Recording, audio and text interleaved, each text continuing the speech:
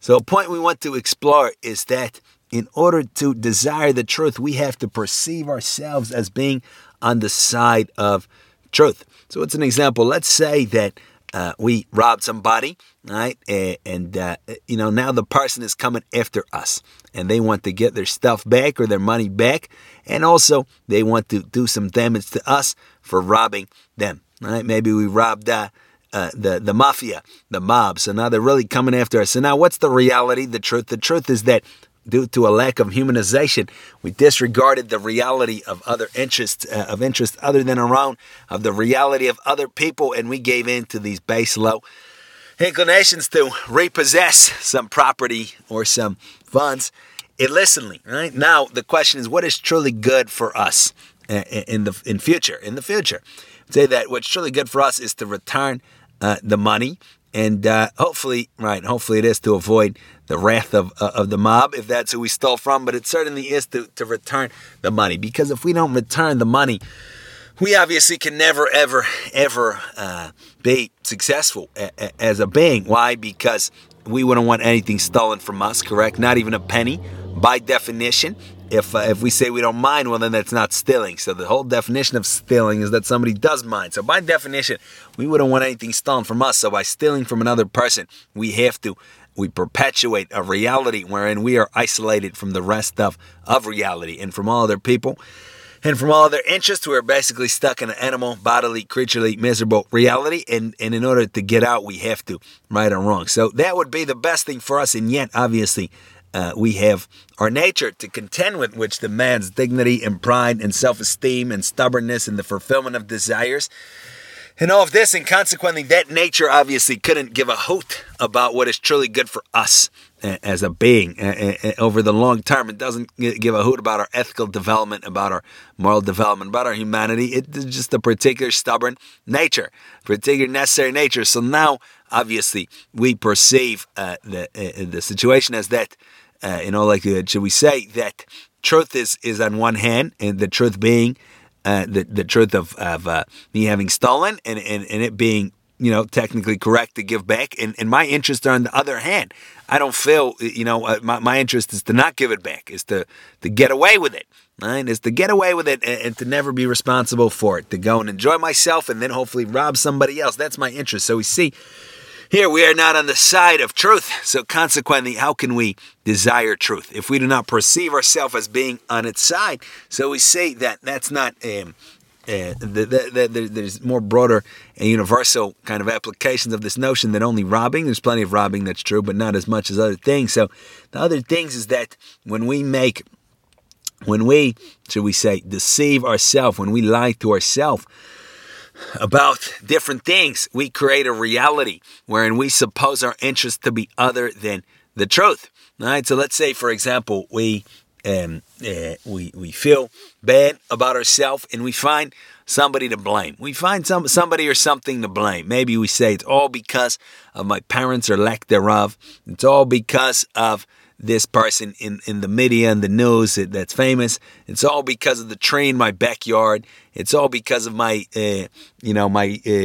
pinky, my right nail on my pinky. It's all because of these kinds of reasons. It has nothing at all to do with me and my choices. I am not responsible. Obviously, I'm righteousness and purity and greatness incarnate.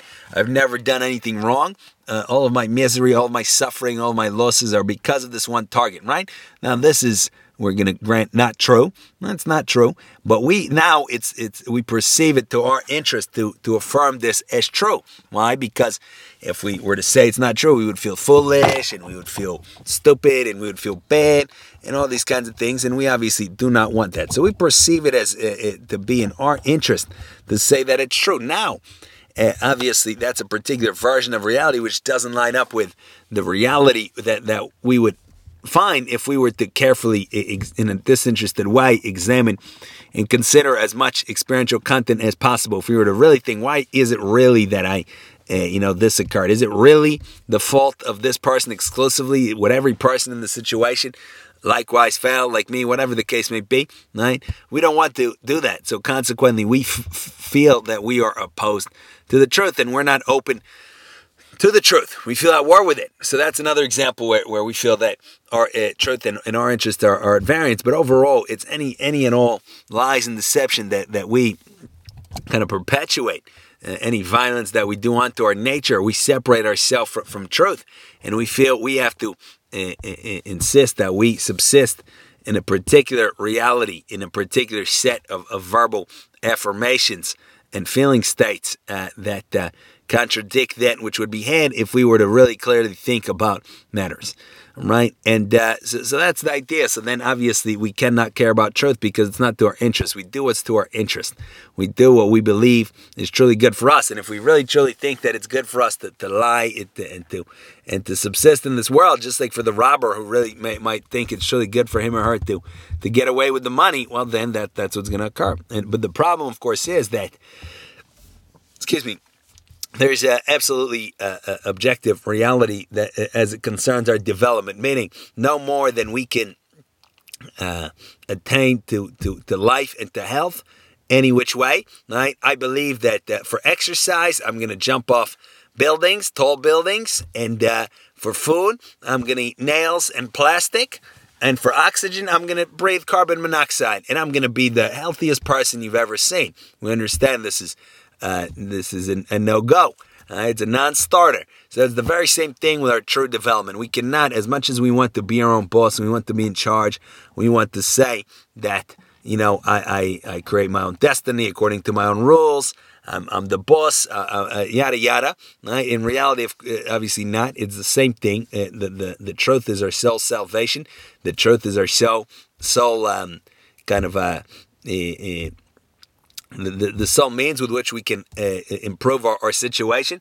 So consequently, it's really one of the worst things that there can be when we isolate ourselves from the truth, when we don't want the truth. We want to keep affirming what we're affirming, keep maintaining what we're maintaining at any and all cost, because of whatever reason, because we perceive that to our interest. So basically, we have to then realign our interest with truth. We have to say that no matter what the expense might be, the truth really is the best bet. I want to know the truth, period. Even if I have to give back the money that I stole, even if I have to feel bad and stupid for saying something, I want to know the truth.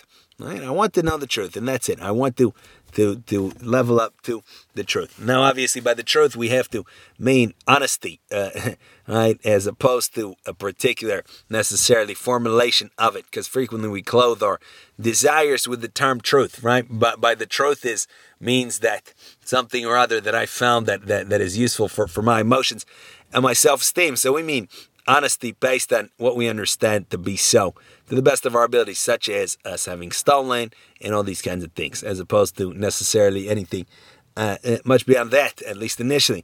That's the idea. We have to consider ourselves, our interest to be, to kind of live up to the truth and get after it. Thank you for listening.